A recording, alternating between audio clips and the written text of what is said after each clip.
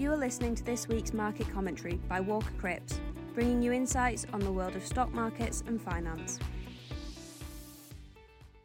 Hello, and welcome to the Walker Cripps market commentary for the week ending Tuesday the 18th of July.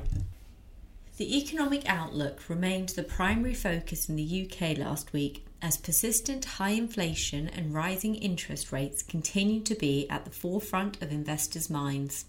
Market participants are still pricing in a peak interest rate of 6.5% in the UK, implying a further 1.5% of tightening. This is as a result of the Bank of England's BOE's larger than expected 0.5% increase in June due to persistent high inflation, which has led the BOE to reiterate its commitment to reducing inflation towards its 2% target. The question now is whether the BOE should increase its inflation target in order to benefit the UK economy. However, BOE Governor Andrew Bailey responded that any adjustments could damage the bank's credibility and unpick expectations. Bailey also stated that the BOE can be flexible over the time it takes to bring inflation back down to the current target. But this should not be confused with people thinking the BOE is not pursuing this goal. Bailey also commented that he expects inflation to fall markedly this year, largely due to energy prices, but warned that labour market tightness is not consistent with the inflation target. The labour market has been one of the main contributors to persistently high inflation. An updated publication was released early last week from KPMG and the Recruitment and Employment Confederation, which indicated a potential cooling in the UK jobs market. The survey of recruiters indicated that pay pressures are easing as starting salaries for permanent and temporary staff are at the weakest level since April 2021. However, official UK data was also announced, which suggested an ongoing contraction in the labour market. The latest unemployment rate, covering the period March to May 2023, came in at 4% against expectations of 3.8%. This is likely to reflect school leavers joining the labour market. Wage growth remained at elevated levels, with average earnings excluding bonuses at 7.3% in May, versus estimates of 7.1%. Earnings included bonuses came in at 6.9% against a forecast of 6.8%. These figures are likely to increase the risk of the market pricing in another 0.5% rate hike in August by the BOE. Another key topic recently has been the results of the BOE's Financial Stability Report. The report states that UK banks remain strong enough to support households and firms, even if economic conditions are worse than the BOE expects. The results stated that household spending on mortgage payments is widely expected to rise, but should remain below peak levels experienced in the global financial crisis and early 1990s. The strength of the UK banks should therefore ensure that customers facing difficulties will get support, resulting in lower defaults than in the past.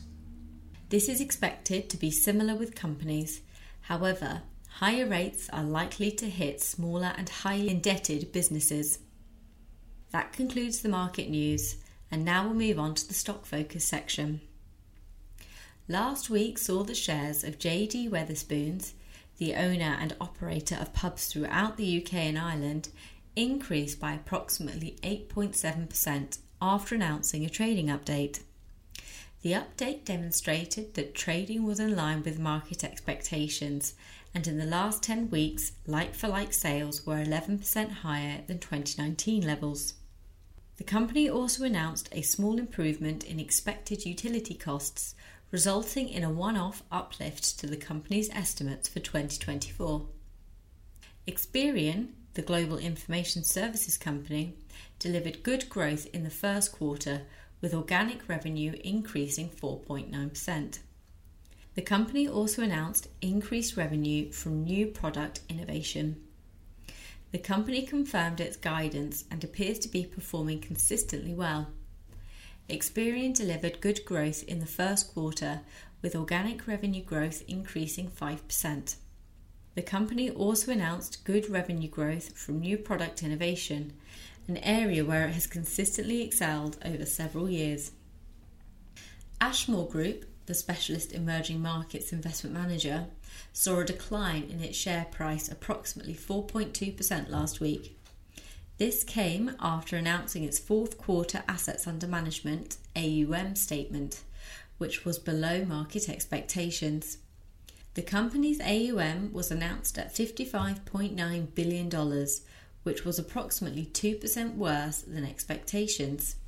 This was driven by higher than expected net outflows of $2.6 billion. Management stated this was primarily as a result of top-down asset allocation decisions by institutional clients in the external debt theme, which saw $1.6 billion of withdrawals in the 3 months to the end of June 2023, a decline of 13% over the period. That concludes this week's market commentary. Thank you for listening. This was Walker Cripps Market Commentary.